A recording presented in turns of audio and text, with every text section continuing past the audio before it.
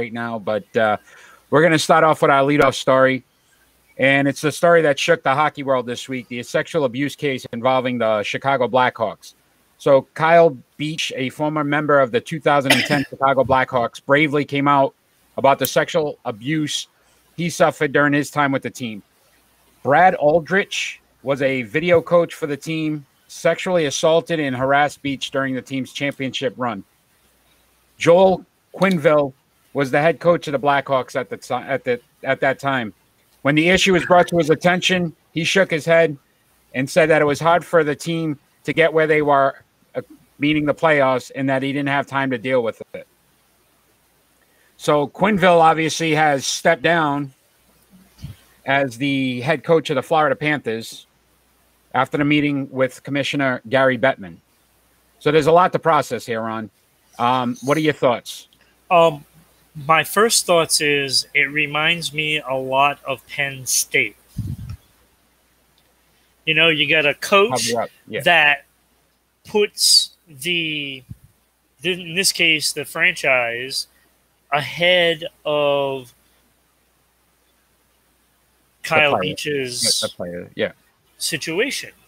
And he clearly knew about it. There's no way he didn't know about it. And if he says he says otherwise, it is total BS. No, he admitted that they brought it to his attention. So right, and so that's okay. You just sweep it under the rug, and that's okay with you? Like, really? No, so here's one of the things that baffled me during this. When this came out, Quenneville was actually coaching in a game against the Boston Bruins. Yep. And how the NHL and the Florida Panthers didn't step in and say, look, you can't be, on the sideline during this game. It just didn't make sense to me why they would have allowed him to even coach. Right. I think the outcome was inevitable. And yet somehow he was, again, just trying to downplay it. So to me, it was another just disregard for the whole situation that he didn't take it seriously at the beginning in 2010. And then even when it was coming out now, he didn't take it seriously. No. And I'll tell you something else. Like, Florida made their statement and I accept that statement. They are totally against, what happened. The NHL, however, kind of said, oh yeah, it was unfortunate, blah, blah, blah, blah, blah. But we're not going to take any action on Joel Quenneville. Are you kidding me? I mean, this is the NHL. Like, I've always held them in a higher regard on how they police the league because they actually do a pretty good job. But really? You're not going to take any action? No, like, how do you say that? Yeah, he steps down, walks away. I mean, he's no way another team's going to pick him up as a coach. I can't see this not following him along with the John Gruden. So we saw two coaches in the last few weeks, right? And some of the mistakes that they've made that ultimately come back to haunt them. What do you think about the owner of the Blackhawks coming out and saying he wants to have the name removed from the cup? I thought that was a good statement. Yeah, you thought it was a good statement, but meanwhile, in court, they're acting a different way. Like, they're trying to get Beach's lawsuit erased. Really? That's what they're trying to do. As early as yesterday. So that statement, we want him off there, that's BS. This team is trying to sweep it under the rug. And you know what? We were talking about Chicago, how they were going to have a great season. Maybe this is karma, okay? Because Fleury has absolutely sucked since going there. Like, near 6 goals against average, and they can't win a game. Well, guess what? This is karma for you, right here, at its best. It's working overtime. The team disgusts me. Jar plays. Thanks for joining. So again, I think the baffling part of this whole thing is that how at this point do teams not start to realize that this is going to come back at some point? Because I can't see how the entire organization, because he said he brought it to everybody. Yeah. Oh, yeah. He did. You know what I mean? So It's out there. everybody in that organization knew what happened, Right. and none of them did anything about it. And it just, Not one. how does not one person step up and at least say, look, we've got to do something. This is going to come back. Right. And not only that, Eric, Quenneville stayed as the head coach until 2019. This happened in 2010. Yeah. So they swept it under the rug for 9 years. 9 years they swept it under the rug. So think about this, though, and I'm going to ask you this because I'm going to correlate it to the Washington football team as well. Do you believe the NHL knew about the situation? I'm not sure they knew about it. That's tough because Beach put it out there. I would imagine, why would he, if he's going higher and higher, why would he stop at the team level? So maybe maybe the NHL did know something about it. So it's similar to what you see with the Washington football team now, and the NFL basically saying they're not going to release any more of their findings. Yeah, of course not. Because they're part of it. Yeah, they don't want to lose the money. It's a bad PR move. You know, they don't need it. And what they're trying to do is saying, okay, well, we'll just let it go away. Well, sometimes, unfortunately, if you let it sit there and don't deal with it, it's going to come out. And it's usually far worse. And that's what we're seeing now. And I commend him for at least continuing to speak out. And I believe the reason why he did, unfortunately, this person ended up, I think, sexually assaulting another player in somewhere else in college or somewhere else. And it ended up, and it affected him. And he said, he wished he had said something sooner that maybe it would have protected that person. So this individual, Brad Aldrich, obviously has a major problem. And unfortunately, there was a lot of hands that were involved in allowing him to continue to do what he did. And the fact that they accepted it, that whole organization basically should be shunned for a while. Yeah, it's quite unfortunate. And, Beach went through all kinds of issues because of that. And he's now playing in Europe. Yeah. And that was a kid with a bright future. Man, that team destroyed him. They destroyed him. It's a shame. It's a shame. And I'm sure there'll be more coming out about this story, but obviously we felt like we should definitely cover it first thing. And you almost feel like Beach probably isn't the only one. Yeah, without a doubt. And I'm sure, again, listen, at the end of the day, we're men. And a lot of times we don't feel like, we've got to be that bravado. Being vulnerable. Right? You don't want to be vulnerable. So how many other individuals are just, they don't want to come out because they're ashamed of what happened or that it happened to them. And, hopefully Beach is that voice that if it was happening more in that organization, that, ultimately this guy goes to jail for the rest of his life. Yeah. Similar to, and you brought it up right before we started the show or at the beginning of the show, Penn State. And, that man will never see the light of day again. So that's ultimately what they deserve. Well, let's go on to some sports. Yeah. It's a very hard story to even. It is. It's getting old and sickening. And I'm telling you, like coaches need to be held accountable. Yeah, they really do. And I'd honestly, truly like to see stories come out before that. All this, somebody has to come out and say it happened 10 years ago and nobody did anything about it. How about a team just step up and say, look, this was brought to our attention, and we're investigating it. Let's not wait till, you know what I mean? Unfortunately, you don't have a choice in the matter and have to, do something or say something. But, exactly. Like, be forthcoming. People will accept the situation better if an organization like an NHL, NFL, whatever team comes out and says, hey, look, this happened and we just found out about it. Yeah. And we're going to fix it. Yeah. That's what we want. That's what we want. Yeah, exactly. So let's move on to the NFL. And so there are no more unbeaten teams in the NFL after the Arizona Cardinals fell to the Green Bay Packers 24 21 last night in the highly anticipated matchup. Kyler Murray threw a late second interception to seal a victory for the Packers. Thoughts on the game? Well, I saw the condensed version, so it was like one play after another without any of the other crap that, man, the game goes by so quick, fast. Right? You don't realize it. Look, Green Bay played pretty damn well. Like, that's about as good as you're going to be able to play against a team like Arizona. And look, they did everything. Like, if they had a plan, they checked every single box.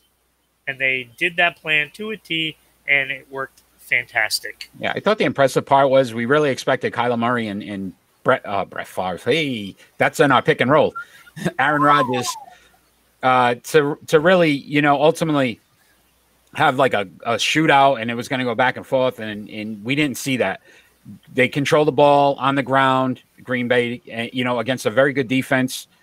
And ultimately, if you look at it, think about the fact that they're both tied now in the NFC at 7-1. Green Bay gets that number 1 seed right now. Right. How important was this game to both teams, and ultimately maybe the playoff picture down the road? Look, this was huge for Green Bay. Like, you know, I mean, this is the cherry on top of that dessert that has been being built up since that week 1 debacle. Yep. And like this was immaculate for them. This was huge because now if they go toe to toe the rest of the way, Green Bay plays at home, and that is a huge difference when it's playoff time in football. Oh yeah, in Green Bay, without a doubt. And you think about how we all thought the wheels were falling off the bus week 1, and you look at it, 7 straight victories now. Yeah. Aaron Rodgers seems pretty happy right now with the Green Bay Packers. And it was a progression too. It wasn't like, okay, after week 1, week 2 was perfectly fixed. It wasn't like that. It was like a progressive thing. It's totally getting better. And they played their best game of the season, you know, yesterday. Yeah, Goonboy, thanks for joining. So again, if you look at the fact of Aaron Rodgers is definitely starting to show why he's one of the best quarterbacks in the league, because absolutely yesterday they lost their tight end. Oh, right. He's done for the year. Yeah.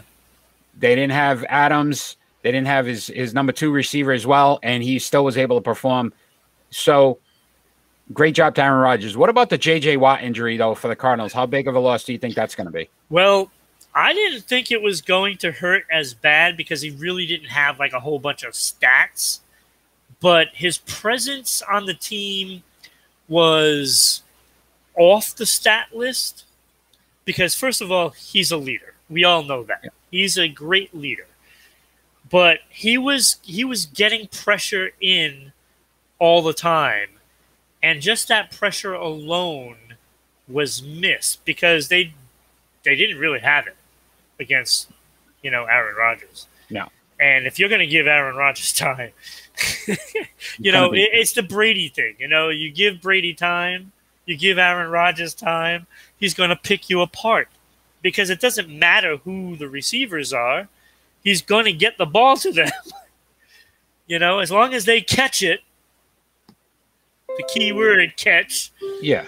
You know, that's what matters. And he's just too good to not have enough pressure.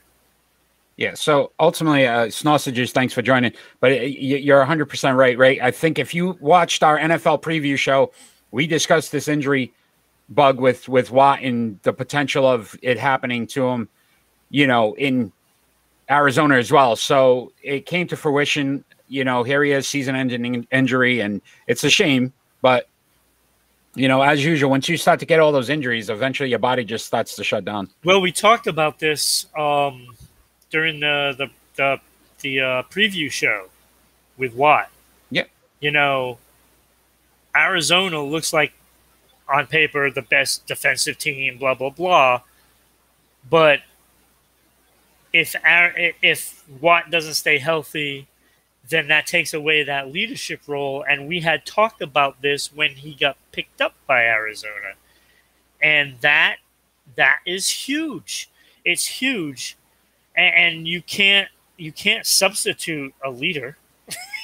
No. Like they don't grow on trees. Yeah. Like we know this in New England. You can see it. They don't have that leader.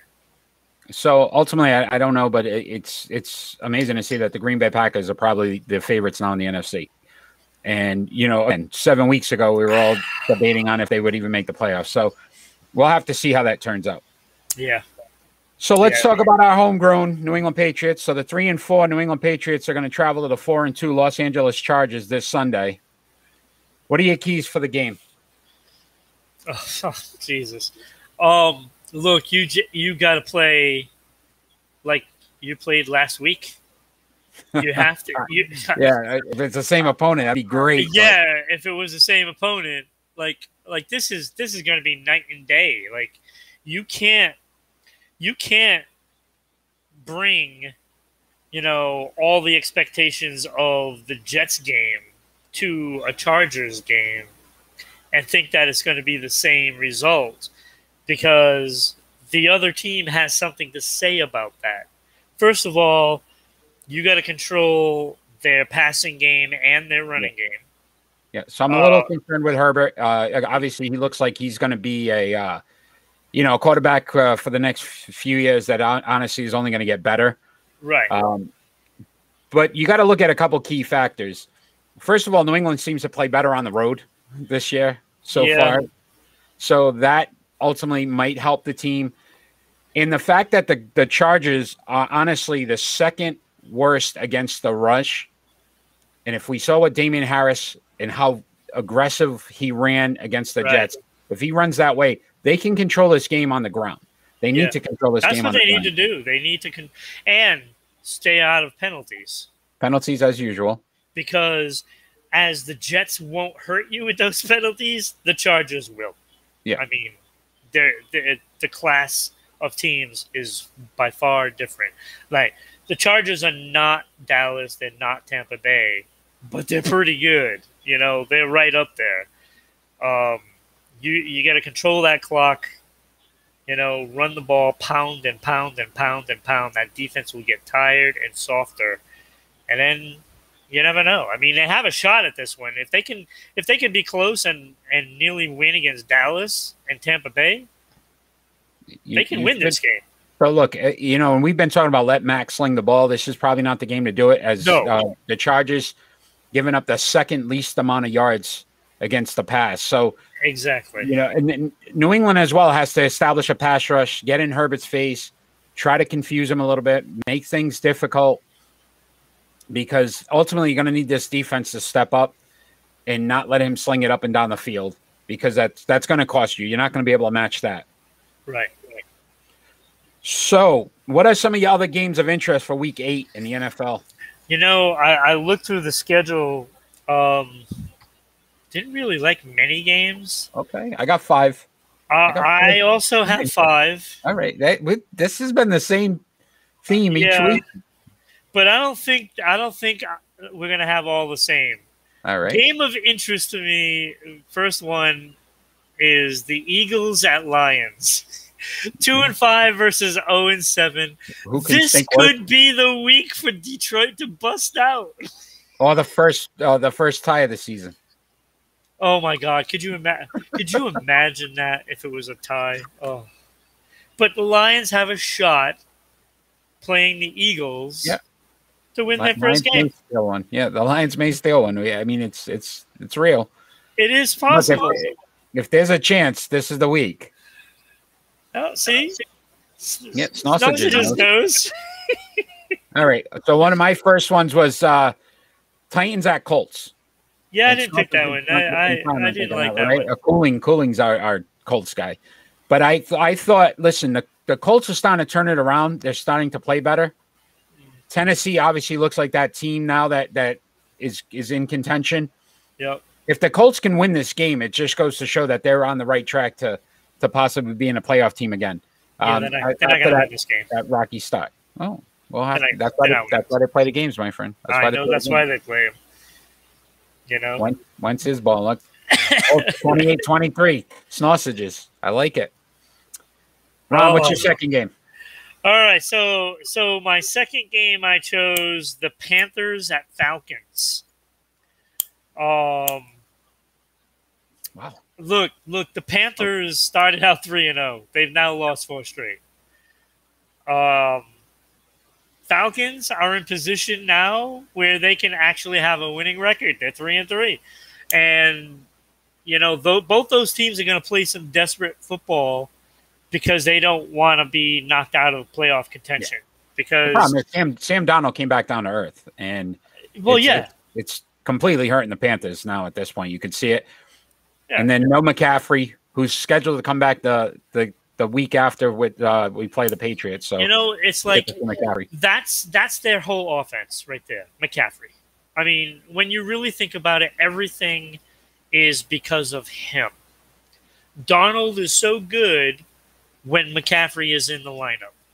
And Hubbard, or whatever his name is, he's doing a good job, but he's not McCaffrey. Yeah, there are not many that are. So as he goes down, so does the offense, and then that means the defense is out there longer, and now they're struggling. Yeah, because they're out there too long, and they need this game. This game they have to win, or they're done. Season over. So I got my second game. Yeah, second game I have is Cowboys at Vikings. Yes, and I have that one as well. Vikings have played some really close games, right? 3-3. But my curiosity is more with the Dallas Cowboys and this injury to Dak Prescott and how they manage this. Because, again, this is a game where you know it's going to be tight.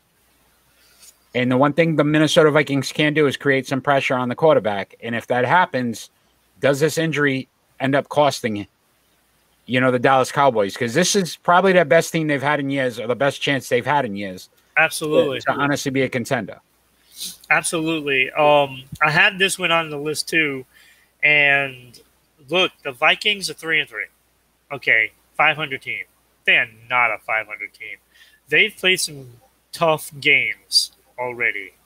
And this team could easily, if they had a little softer schedule at this point, they could be, 5-6 wins. Yeah. They're a better team than their record is showing. And the Cowboys, look, the Cowboys with, an injured Dak Prescott. Yeah, they look great, but again, off a bye too. You got to see how they respond to that and that injury. Yep. What's your third game? Well, that would have been my third game. I have the Bucks at Saints. I have that one. Bucks 6-1, Saints 4-2.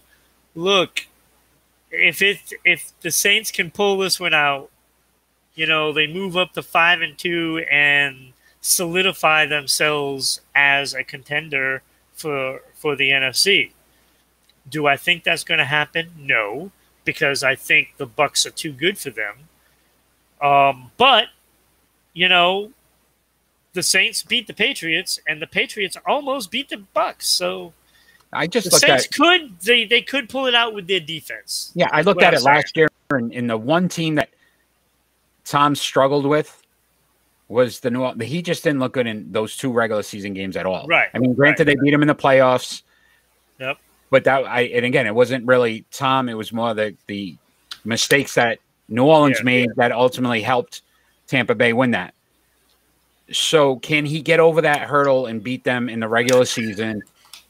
Again, greatest quarterback of all time. I'm not saying, but they're in his head right now. I'm sure for him, he's going to try to overdo it to prove a point that he can beat this team in the regular season. Because, again, this is the best team in the NFL if all cylinders are rolling. The Bucks. There's no doubt in my mind. But, again, you haven't seen it consistently enough to say, look, there's not other teams out there that could beat them. And I think they need to start to prove that, look, nobody's going to touch us. Yeah, I mean, I don't think that they're in Tom Brady's head. But there is going to be that part of him that wants it more because he knows he lost a couple to them. And, nothing, to me, there is nothing better than a motivated Tom Brady. I'll bank on that every single time, and he's going to be motivated to win this game. He wants to stop the Saints' progression into this, new era, NFC. Yeah, he wants to squash it. Like, no, let's squash this now. Our division, yep. And we're not letting you in. Yeah. So I also had. What about the Steelers at Browns? And I have that one as well. They've already said Mayfield's going to start. But the key is, if the Steelers lose this game, it pretty much seals their fate that they're not making the playoffs. They have to go on a really good run, and I don't see that happening. So, to me, the Steelers, it's the more important of the two. The Steelers definitely have to win it. If the Browns, again, want to stay relevant and prove that they're not just good on paper, right? They're good on the field. Is Keenan starting? Who? Do you know if Keenan's starting that game? I'm not sure. No, Keenum, no. Mayfield. So it is Mayfield that's starting. Mayfield, they already announced it, yes. Okay. So, I mean, look, it's going to be so hard for Pittsburgh to go into Cleveland and win that game. It's going to be so hard. If it was at Pittsburgh, I'd give them a shot at it, but I don't think they can pull it off. I just don't think they can put enough sustained pressure, offensively than what Cleveland can do. Yeah, I could see it. What about my last game I had was the Giants at Chiefs, and it's the only thing is the Chiefs right now don't know what kind of team they are. The Chiefs are a mess. Right? So what happens if this game is close and the Giants have a shot? Do you start to feel the pressure in Kansas City and saying, wait, we got to win this. You can't go 3-5. You can't be 3-5. And expect to be able to do what you need to do to get to the playoffs and ultimately get back to the Super Bowl. If they lose to the Giants, like there's more pressure on the Chiefs. The Giants have nothing to play for, realistically. I mean, because they're going in. What are they? 2-5. They're going into Kansas City to play the Chiefs. Like, taking the record away from the Chiefs, that is intimidating in itself. If I'd feel a little more confident if the Giants were playing well at all, but they're not playing well. Honestly, even against the Eagles, I mean, the Chiefs didn't blow them out. Didn't look great. I mean, it was a close game until a couple late touchdowns. So again, if the Giants can hang around, I just wonder if that pressure starts to get to the Chiefs. They make a mistake that ultimately costs them, and then their season at 3-5, it's going to be extremely tough for them. If they fall to 3-5, if they lose to the Giants, I think the season's over. Because there's no way they're not going to be able to recover and gain on 3 teams. You got to leapfrog over 3 teams at least, and that's just in your division. But you also have to worry about the Bengals, the Ravens, the Bills, the Titans, and if the Colts have a win this week, there's some teams out there that you have to worry about. Yeah, so it'll be interesting. It's going to be a fun week. Once again, if you're joining us, we're live. We're on Rhode Island Broadcasting. We're on every Friday night at 6 p.m. Facebook, YouTube, and Twitch at Rhode Island Broadcasting on Facebook and YouTube, and Rhode Island _broadcasting on Twitch. Follow us on social media at Sports Unfolded on Facebook and Twitter, at Broadcasting RI on Twitter, Sports _Unfolded on Instagram, and you can listen to us on Amazon, Anchor, Google, and Spotify at all our podcasts, all those sites. So really, really good stuff out there. Appreciate the fans that have joined us so far tonight. Sausages, we know you know your football, brother. So let's the comment about Big Ben surviving the pressure. So let's move on to some Major League Baseball, and let's talk about the World Series, which is in full swing. The Atlanta Braves and the Houston Astros are tied 1-1 heading into tonight's matchup in Atlanta. Who wins this series and why? Well, I'm still hoping for Atlanta to win this series. Look, they just got a lot of likable players on their team that didn't get caught cheating. You know what I'm saying? And I've watched a lot of the games, and there's still people mentioning Thank you so much. how upset they are that no players took any penalty for their role in any of that. So, I'd like to agree with you, but I still think the Houston Astros are the best team currently in the playoffs. Oh, I'm not saying that they're not. I mean, the one thing Atlanta has for them is the pitching. So the ERA is 3.63 in the playoffs. Yeah. So they can do that. The problem is they've got to get the bats, and they've got to get hot. They did one key thing. They split in Houston. That's always important to win on. That is big. But we got to see how the Astros respond tonight. And if the Astros come back and win, right now that series, it changes the complexity of it. Yeah, Atlanta absolutely has to win at least 2 of these at home. At least. If not, do it at home. Because then you got to go back to Houston, and Boston found out how hard that really was to go back to Houston, being on the brink of elimination. You just can't leave it to chance. Yeah. So you got to roll out everything. Game 3, Game 4, Game 5, get it done. So that way you don't have to worry about going back to Houston. Now, trying to win 3 games in a row against Houston is a whole nother story. So I expect that Atlanta could pull out 2 of them, but I would not be surprised if Houston takes all 3 in Atlanta either. So, look, Houston has gamers. So you're on the fence here, but you're going to pick somebody, or? Well, I'm still going with Atlanta because I want them to win. I'm going Houston.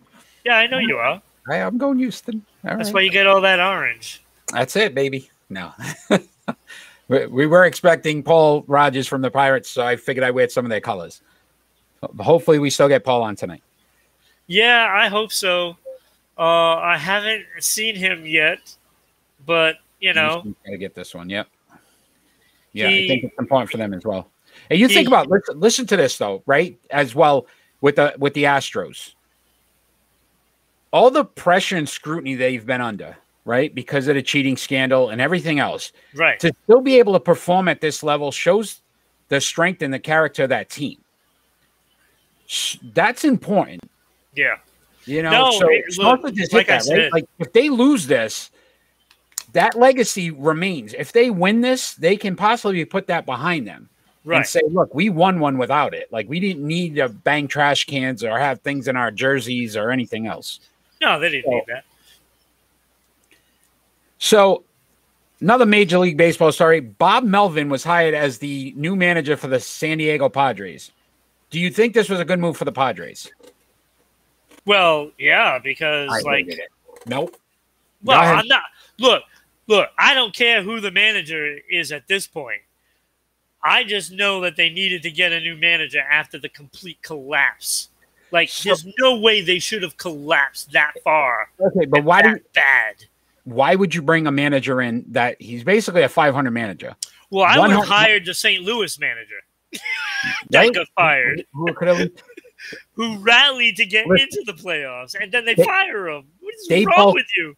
They bulked up this roster to compete with the Dodgers, and they spent tons of money, and they've got good young talent. And then they hire Bob Melvin. Yeah, and you want to win in the postseason. The guy's 10-17 in his postseason. Yeah, but he's got a new plan. 3 different teams. Yeah, what's that plan? He's got a new plan. Do things differently. The quality of talent he had, he was in Seattle, then the Diamondbacks, and then the A's. And we all know the A's, that small market, and, Billy Bean and how he puts the team together. But to me, this guy doesn't know how to win. And if I was a Padres fan right now, I'd say, wait a minute. I thought we were trying to win a World Series. I don't think it's as bad as you think. Because if you look at the 3 teams, Seattle, Arizona, and Oakland. What was the other one? Oakland. Okay. look, they're not contenders for anything really. I know Oakland has history of making playoffs and stuff like that, but they're not real contenders. They're a small market team. They don't go out and spend any money, and you only have a limited roster. So, yes, I understand Bob Melvin 10-17 in postseason, but when you look at those three teams, hey, he made postseason with those teams. So you got to look at it that way. So he's taken a team that is inferior to who they got to play, and if you're playing in the American League, chances are one of them is Boston, one of them is New York, one of them is Houston. You're not going to win against those teams. You're not going to win. So it's not as bad as it appears. Yes, 10-17 postseason, but he got to play 20. He got to be in 27 postseason games with those three franchises that are just terrible. No, I agree. I mean, he's done very well in Oakland if you consider what they've had. It just, to me, I think he had enough talent to possibly win, and it just seems like in the playoffs they always seem to. Well, now he's got a lot of talent, and let's see what he does. Personally, though, I would have signed the St. Louis manager, because that's a guy that should not have lost his job, because they had no business being in the postseason. It should have been San Diego, and they rallied for like 17, 18 games, whatever the hell it was, and they got in.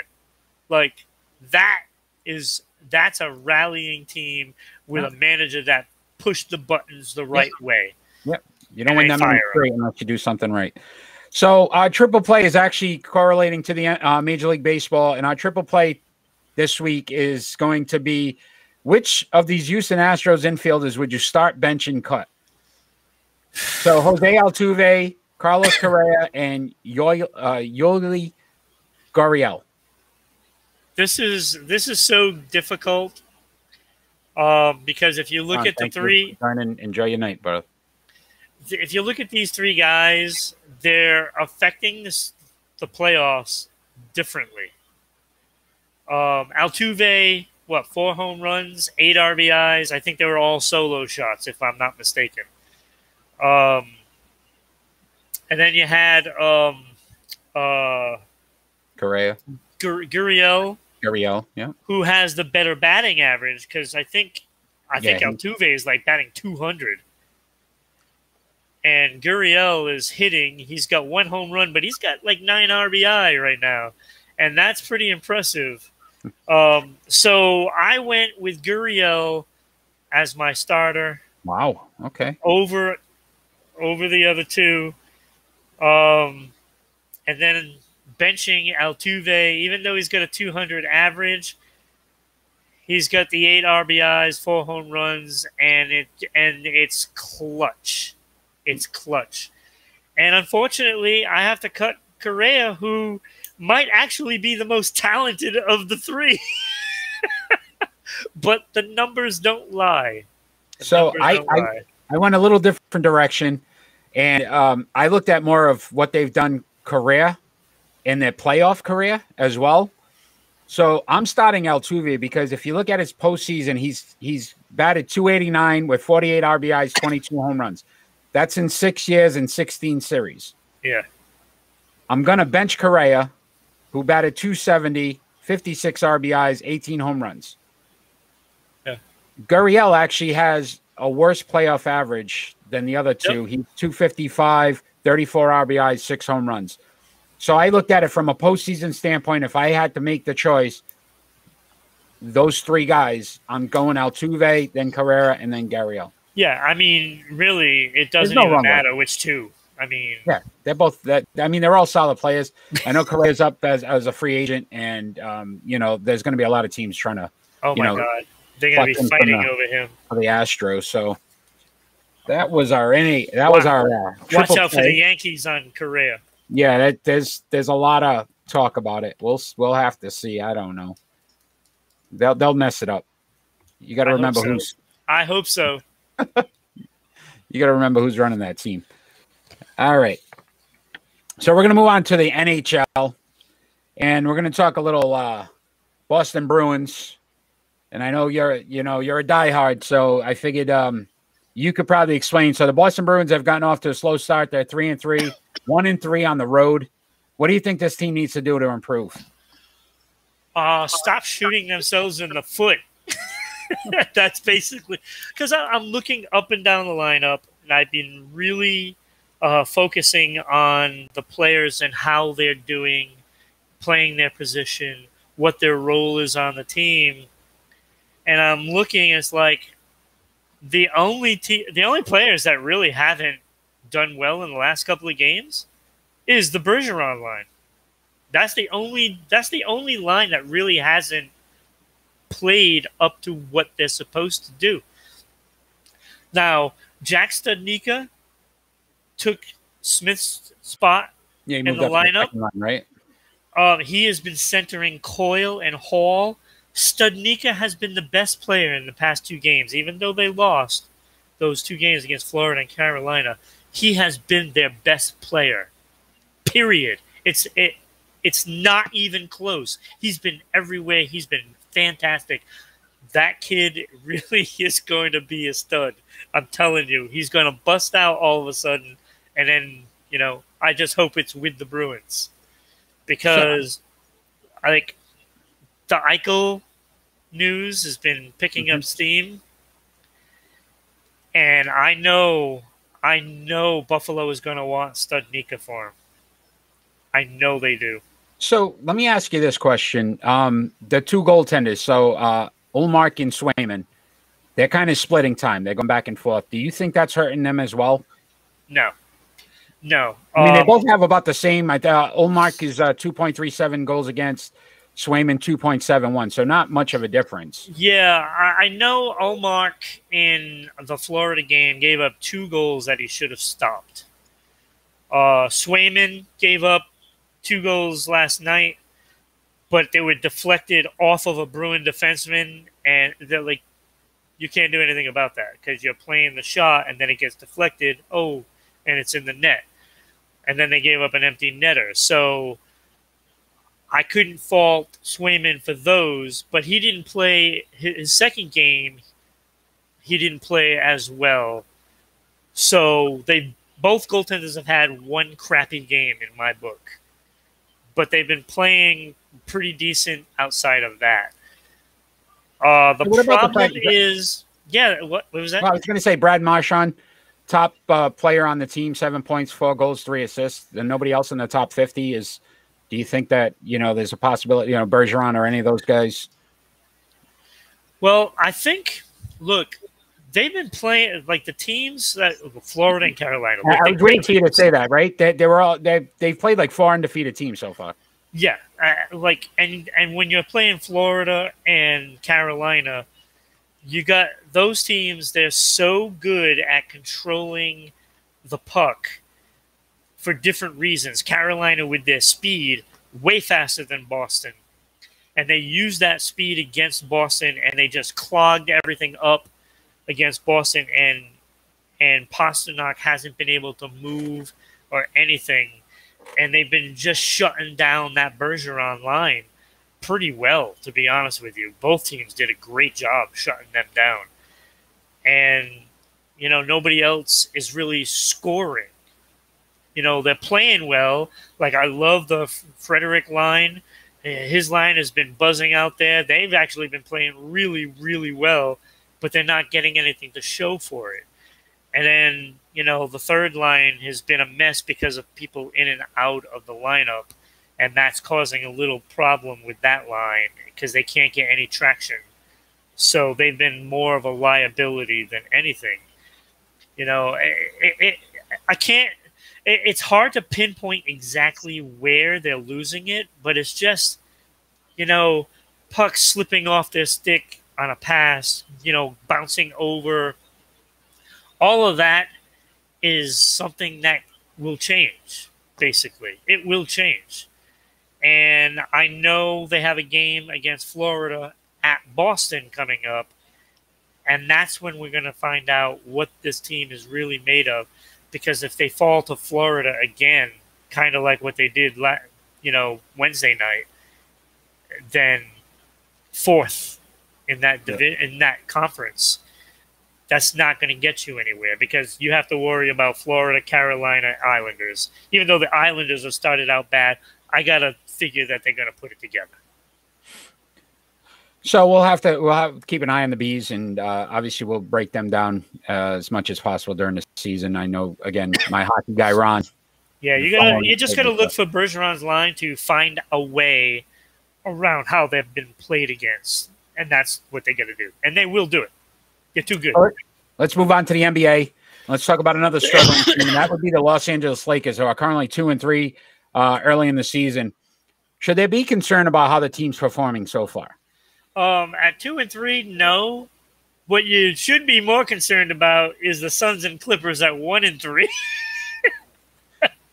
Like, how crazy is the start of the NBA right now? When you have teams like Sacramento who are ahead of those three teams that we just mentioned. So listen, here's some of my concerns if I was a Lakers fan. We've talked about it at length about the age of this team. Yep. They need to win early because I think later in the season, there's going to be guys that either A, need rest, B, injuries become a factor. If you're not winning now, there's a problem. So look they're second overall in scoring. They're third in field goal percentage. So it's not the offense. They are the worst performing team defensively. Yeah. And you want to know why? The players they have don't want to defend. They want the ball to score. That's what the problem is. And they are scoring, but it's not like they're hustling back to go play some defense. And you're right. Like they need to be winning now. And the problem is their age is giving them a slow start because A, they probably weren't practicing as hard as, younger players or as much. So they're going to be a step behind all the players that are in the league right now. They're going to be a step behind until, 3 weeks. But 3 weeks can put them in a hole that they'll have to climb out of. And then that's when the injuries start. Yeah. So I also think the Westbrook James thing, it's not going to work. Again, both of these guys want the ball in their hand. That's going to be a problem. So what about the fact, too, that they're arguing on the bench? There was a scuffle between Davis and Howard on the bench during one of the games. They lost the game to OKC. Like, how do you lose to OKC? Westbrook got thrown out of the game.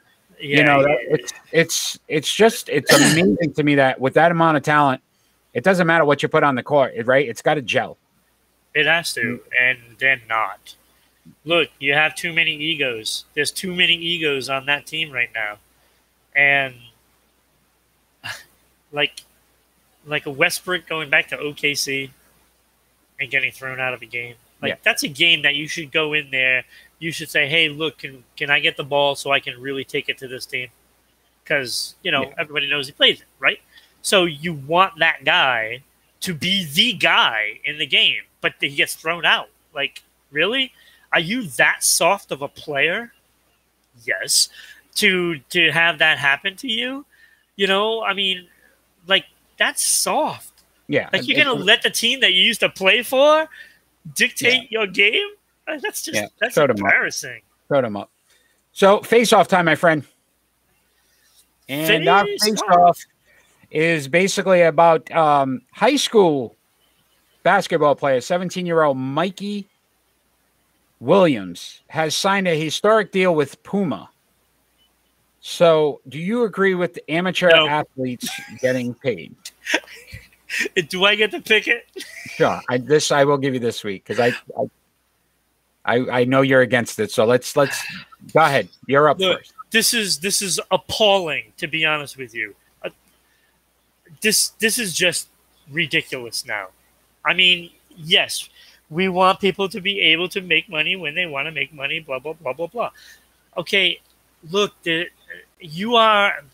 destroying the sports, I don't know, the sports kind of balance why are we signing? Okay, first of all, why are we signing a high school kid to a sneaker deal?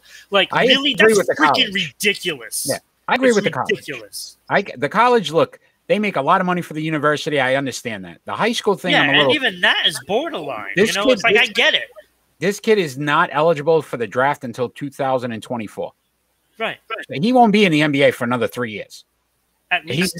He's going to be making money from Puma before he's even stepped on the NBA court. Yeah. It makes no sense to me. I think it's on disgusting. that part of it. The college part, I get. They're making money for the universities. That's what gets other players to want to play for those universities, is how well these guys do, and they see what they can do. And it makes sense because these colleges have made millions upon millions, probably billions, on these kids over the years. I understand that part. The high school one was a little curious to me. I just didn't see it at a 17-year-old who. No, you know. And their big thing was that he's got 5 million followers on, Facebook, Twitter, whatever, you know what I mean, Instagram. So that makes him a superstar to get paid. I don't get it. I don't understand it. Okay, first of all, like, I'm actually arguing with you. Your point. I know, but in college, I can see people getting paid. I just think there should be a cap to it.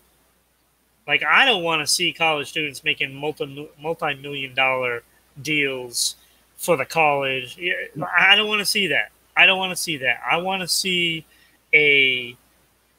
almost like a paid job. I can understand that. It's like, okay, you're making, your name is making us a bunch of money, so we're going to pay you such and such amount of money, like a salary. Like, I don't even want to see them making like 50 grand, to be honest with you. It's just not right, because now you're saying, okay, well, this athlete is only worth this, that athlete is worth this, and then you're disparaging against the men and women, and that is wrong in itself as well. It opens up a can of worms that should be saying, okay, if you're going to get a contract or whatever, a salary, this is what you can get. That's it. That's what you get. Yeah.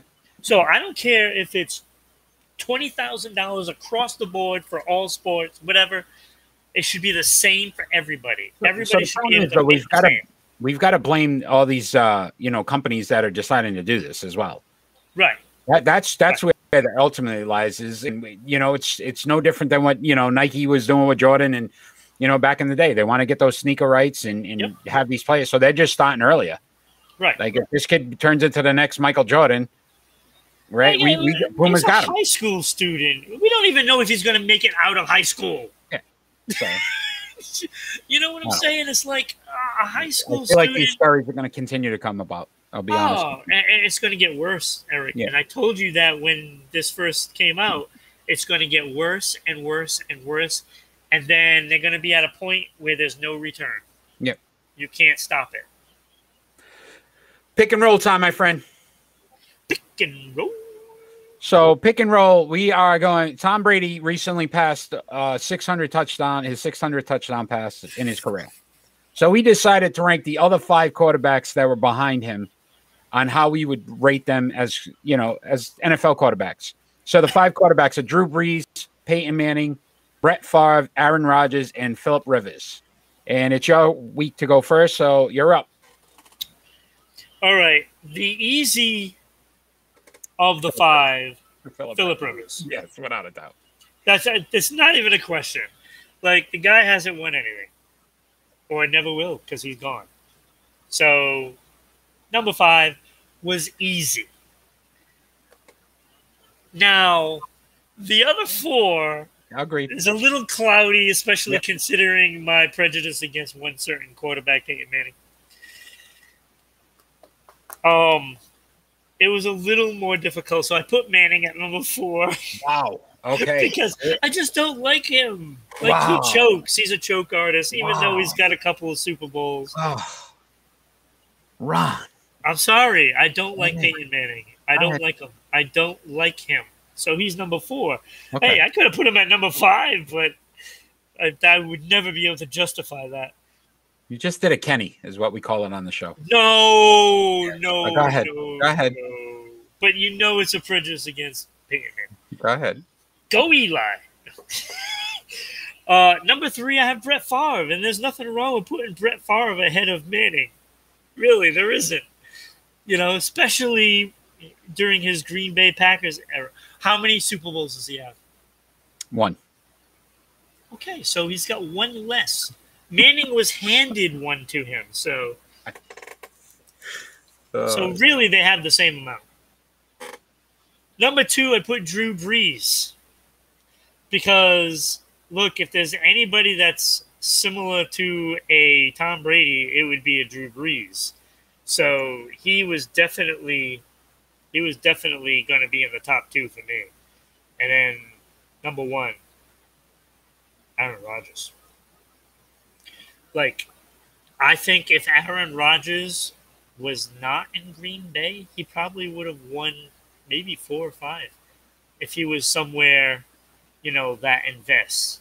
Say, like, you put him, you know, with San Francisco in the past, you know, 5-6 years. I think he might have won a couple of them with San Francisco in the past 5 years alone. So that's the way I have it. Aaron Rodgers, Drew Brees, Brett Favre ahead of Manning, and then Rivers. All right. So listen, I'm going to give you the list. Yeah, I know all about Peyton Manning with all his records and stuff. I'm going to give you the numbers. I don't care. I'm going to give you the numbers, and I'm going to tell you your list was numbers. horrible. Numbers aren't everything. Numbers aren't everything, Eric. You should know this because... So, Granddad, these are current quarterbacks or former quarterbacks after Tom Brady. So, Tom Brady is the all-time touchdowns leader in the NFL. These are the next 5. So, this is how I had it. I agree with you. Phillip Rivers, 134 and 106 in his career, 8-time Pro Bowler, 63,000 yards. He shouldn't even be an 8-time Pro Bowler. The fact that he was in the top 5 after, you know what I mean, impressive. Yeah. But at number 4, Drew Brees. Oh, come on. 172, 114, 13-time Pro Bowler, 1-time All-Pro, only 1-time All-Pro, 1-time champ, 80,000 yards, 571 touchdowns. Here's where the other guys differ. Where does he rank in touchdowns? He's number 2. Okay. Where does he rank in yards? Number 2. You see the pattern, right? I'm going to tell you why the difference is, and this is where you didn't pay attention. No, I know exactly the difference. No, I'll take Aaron Rodgers over Manning 2. Any day of the week. Aaron Rodgers, no way. Even today. Aaron Rodgers, 133, 64, and 1. So he got his 1 tie in that. 9-time Pro Bowler, 3-time All-Pro, 3-time MVP. If you have Manning at number 1, I'm muting champion. You. Hold on. 1-time champion. So obviously his numbers right now, because he's still playing 53,000 yards, 429 touchdowns. At number 2, Brett Favre. Oh, come on. 186, 112. Hold on, though. 11-time Pro Bowler, 3-time All-Pro, 3-time MVP, 1-time champ, 71,000 yards, 508 touchdowns. Here's why Peyton Manning's number 1. Oh, that's ridiculous. There's no way. You're going to tell me, if you're starting a team with one of these 5 quarterbacks, you're taking Peyton Manning over any of them? And I'm going to tell you why. You're lying. You're lying. Well, listen, I don't like Peyton Manning either, but the numbers don't lie. 186 and 79. Hold on. Let me. You got your time. 186 and 79 in his career.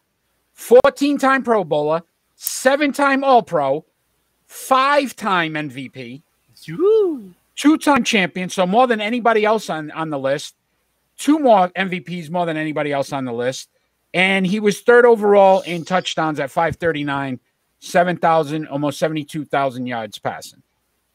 What's his playoff record? What are all these guys' playoff record? They only got 1. If you go, there's 2 guys that won.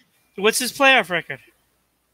Okay, what is Brett Favre and Aaron Rodgers' playoff record? Because they've only won 1 championship. I know that.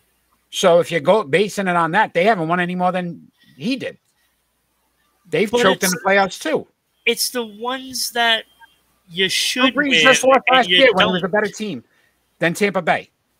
They crushed him in the regular season. He lost in the playoffs to Tom Brady because that's what he does. He loses in the playoffs as well. But for some reason, he doesn't get the same stigma that Peyton Manning does. Why? Because Peyton Manning just puts up better numbers. He chucks the ball up. He's had, look, how many All-Pro receivers has he had, too? So you can't. I can't, because I know by the eyeball test, like the eyeball test, Peyton did Aaron Manning choke so many Did Aaron Rodgers times. choke last season? I don't know. Did he lose to Tom Brady in the championship game? Yeah, but did he choke him? Why not? Yes, he obviously did. How? He's lost every year in the playoffs. But did he? Was he winning, and then all of a sudden he just throws all kinds of picks? No, his coach made bad decisions, but he also didn't make smart plays either at the end of the game. So you can sit there and say that all these other guys have choked. Drew Brees has choked plenty of times. Aaron Rodgers has choked plenty of times. Brett Favre got to what? 2 Super Bowls, lost one of them.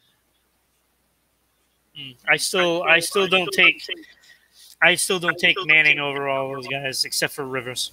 Once again, for joining us, we're live on Rhode Island Broadcasting. Okay. We're on every Friday night, especially when Brees is number 2 in touchdowns passing. Oh, yeah, that alone should tell you. And something. He does it, and he chokes in the playoffs.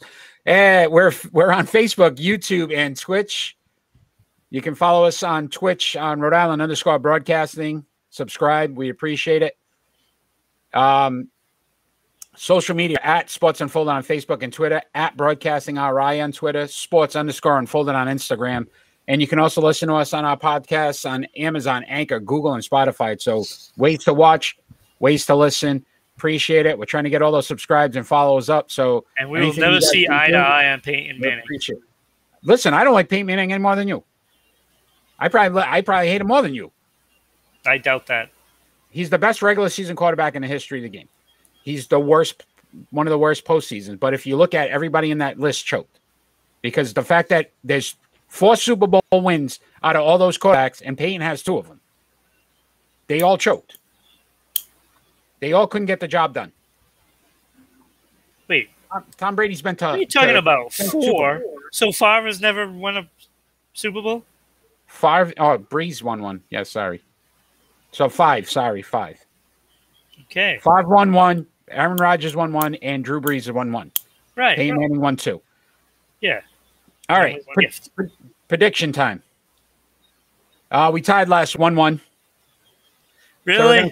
Yeah. Oh, that sucks. Yeah, we tied. First game on the docket for the NBA we have is Utah Jazz at Chicago Bulls. That's on October 30th. Utah Jazz currently number 1. Best team in the league right now. One of the best teams. You going Jazz? No, I'm going Bulls. I'm going Jazz. Yeah, I know. I like it. I gave you that one. I like it. 11-3. So November 3rd, Charlotte Hornets at Golden State Warriors. Golden State. They're playing well. Charlotte's 4-1. Yep. Oof. They're going to start collapsing. I'm going to Golden State at home, so I'll give you that one. October 30th, Florida Panthers at the Boston Bruins.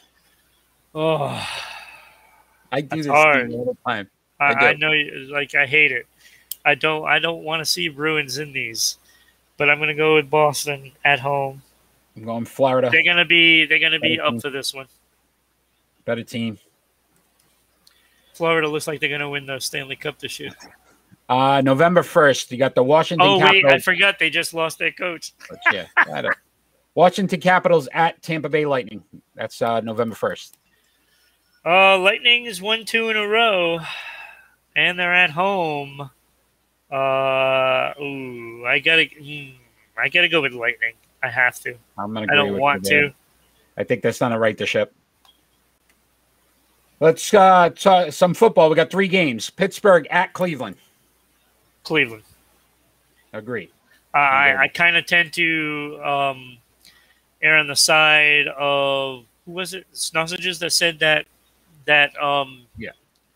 he won't be able to survive the pressure. Yeah. New England at the Chargers. I'm picking the Chargers. Yeah. It kills me. Yeah. I don't like doing it either, but no, I don't want Tampa Bay at New Orleans. Why don't we only put Patriots games in there when they're playing an easy Jets. game. Every time they play the Jets, yeah. Or, All right. you know. And that's over now. So there were no more Patriot picks. Yeah, I know. So I'm going to go with the Bucks on. Yeah. So we had all the football games. We agree. Looks. Wait, so we agree on all of it? all the football ones. What's different? Bruins and Bulls. I agreed with everything else. Wait, you picked the Caps? No, I picked the Lightning. Oh, I did too. Yeah, that's what I said. The only difference was Bruins and Bulls. Oh, Bruins and Bulls. I thought you said Bruins and Bolts. There's something wrong with you. Check us out on Sunday nights after the Patriots game. We do a Patriots post game as well. Check us out on Sports Unfolded on Facebook and Twitter, where we post our top 5 teams from the NHL, NBA, and NFL every week. So we'll be doing that every week. Once again, if you haven't watched our show in the past, how we finish our show off is our final thought.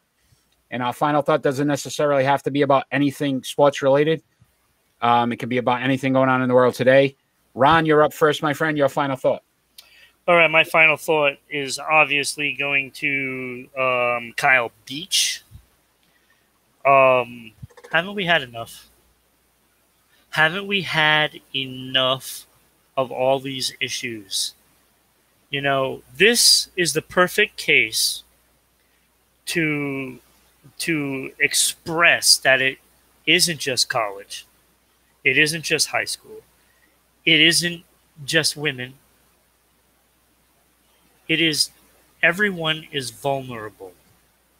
And until this country and these leagues take things seriously, it's never going to change.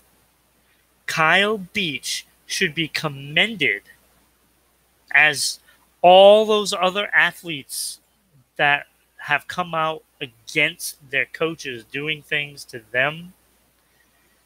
We should be putting them up on a pedestal and letting them shout out what has happened, because we need to put a stop to it. And the only way it's going to happen is NHL, NBA, MLB, NFL, the NCAA, every other league around, gymnastics, whatever it is, they have to be accountable. They have to take a stand, for the victims. Enough of sweeping it under the table. You need to make a stand. And that's where it starts. It doesn't start with the victim having to, claw and scream, their way to get people to listen. Shouldn't be like that. So, excellent points, Ron. And you're 100% right? At some point, we just need it to stop. And people need to be held accountable for what they're doing. So you hit the nail on the head on that one. My final thought was I got 2 ones real quick, but I'll start off with Russell Westbrook and being thrown out of that Oklahoma City game. I'm tired of these rules that are supposedly out there where, okay, the player stole the ball. He dunked it. They were up already. They didn't need to do it. Guess what? Win a game. If you win the game, you win the game. Period. Nobody says you win by 1, you win by 10, you win by 15. If you don't like the fact that you feel like somebody was showboating or showing you up, win the game. He has every right to dunk the ball. He came back down the court. You decided you didn't like it. And now you're going to get, an altercation with him because of that. How about showing some team spirit and wanting to win the game and not worry about what somebody else was doing? These guys need to grow up sometimes and just understand, again, role models for children as well. And I know they hate to hear that, but listen, show these kids that you're a good sport even when you lose.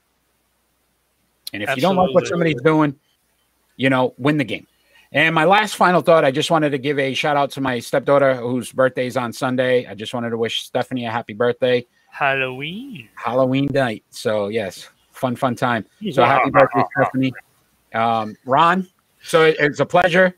Sorry Paul couldn't join us tonight. Hopefully we'll get him in the future. But great show. Appreciate the time, my friend. All the fans out there, Check us out. Remember, follow, like, subscribe, all different ways. Listen. Ron, I'll see you next week. And Absolutely. Wait for top 5 hockey this week. So can't wait for that. Oh, yeah. All right, Could my be friend. very similar. Have a good night. All right. Have a good night, everybody. Take care.